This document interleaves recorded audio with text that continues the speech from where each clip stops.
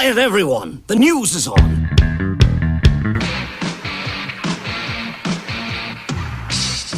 Apparently it's on between Ozzy Osbourne and Kanye West. Ozzy condemned Kanye on social media over the weekend because the rapper used a sample from the Black Sabbath song War Pigs.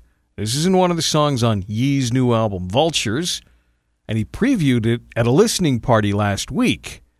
After the listening party, Ozzy went on Twitter, and he said that Kanye asked permission to sample a section from a 1983 live performance of War Pigs, but he was refused permission because he's an anti-Semite and caused untold heartache to many.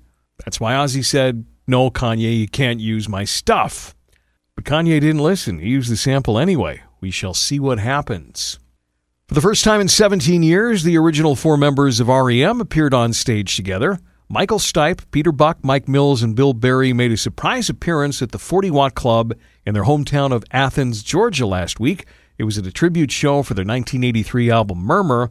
The band didn't perform together, though, although Stipe did tell the crowd that they were all thrilled to be there. Do you remember the original lead singer of AC/DC? Not Bon Scott, the one before him, guy by the name of Dave Evans? Well, Dave Evans, the original lead singer for AC/DC, has a pair of solo tunes on the way soon. He recorded them in Denmark with a guy who used to produce records for Metallica.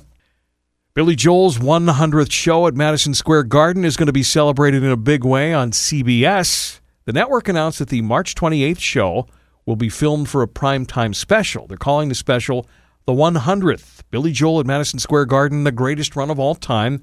It'll air on CBS on Sunday, April the 14th at 9, but if you've cut the cord by then, it'll also be available for streaming on Paramount+. And finally, Billboard magazine says Sony Music has purchased half of Michael Jackson's music rights in a deal worth over $600 million, and the acquisition comes after Sony paid the Jackson estate over $2 billion in previous deals. And that's your music news. Remember, if you miss it, it's available on demand from our website, thebusrocks.com.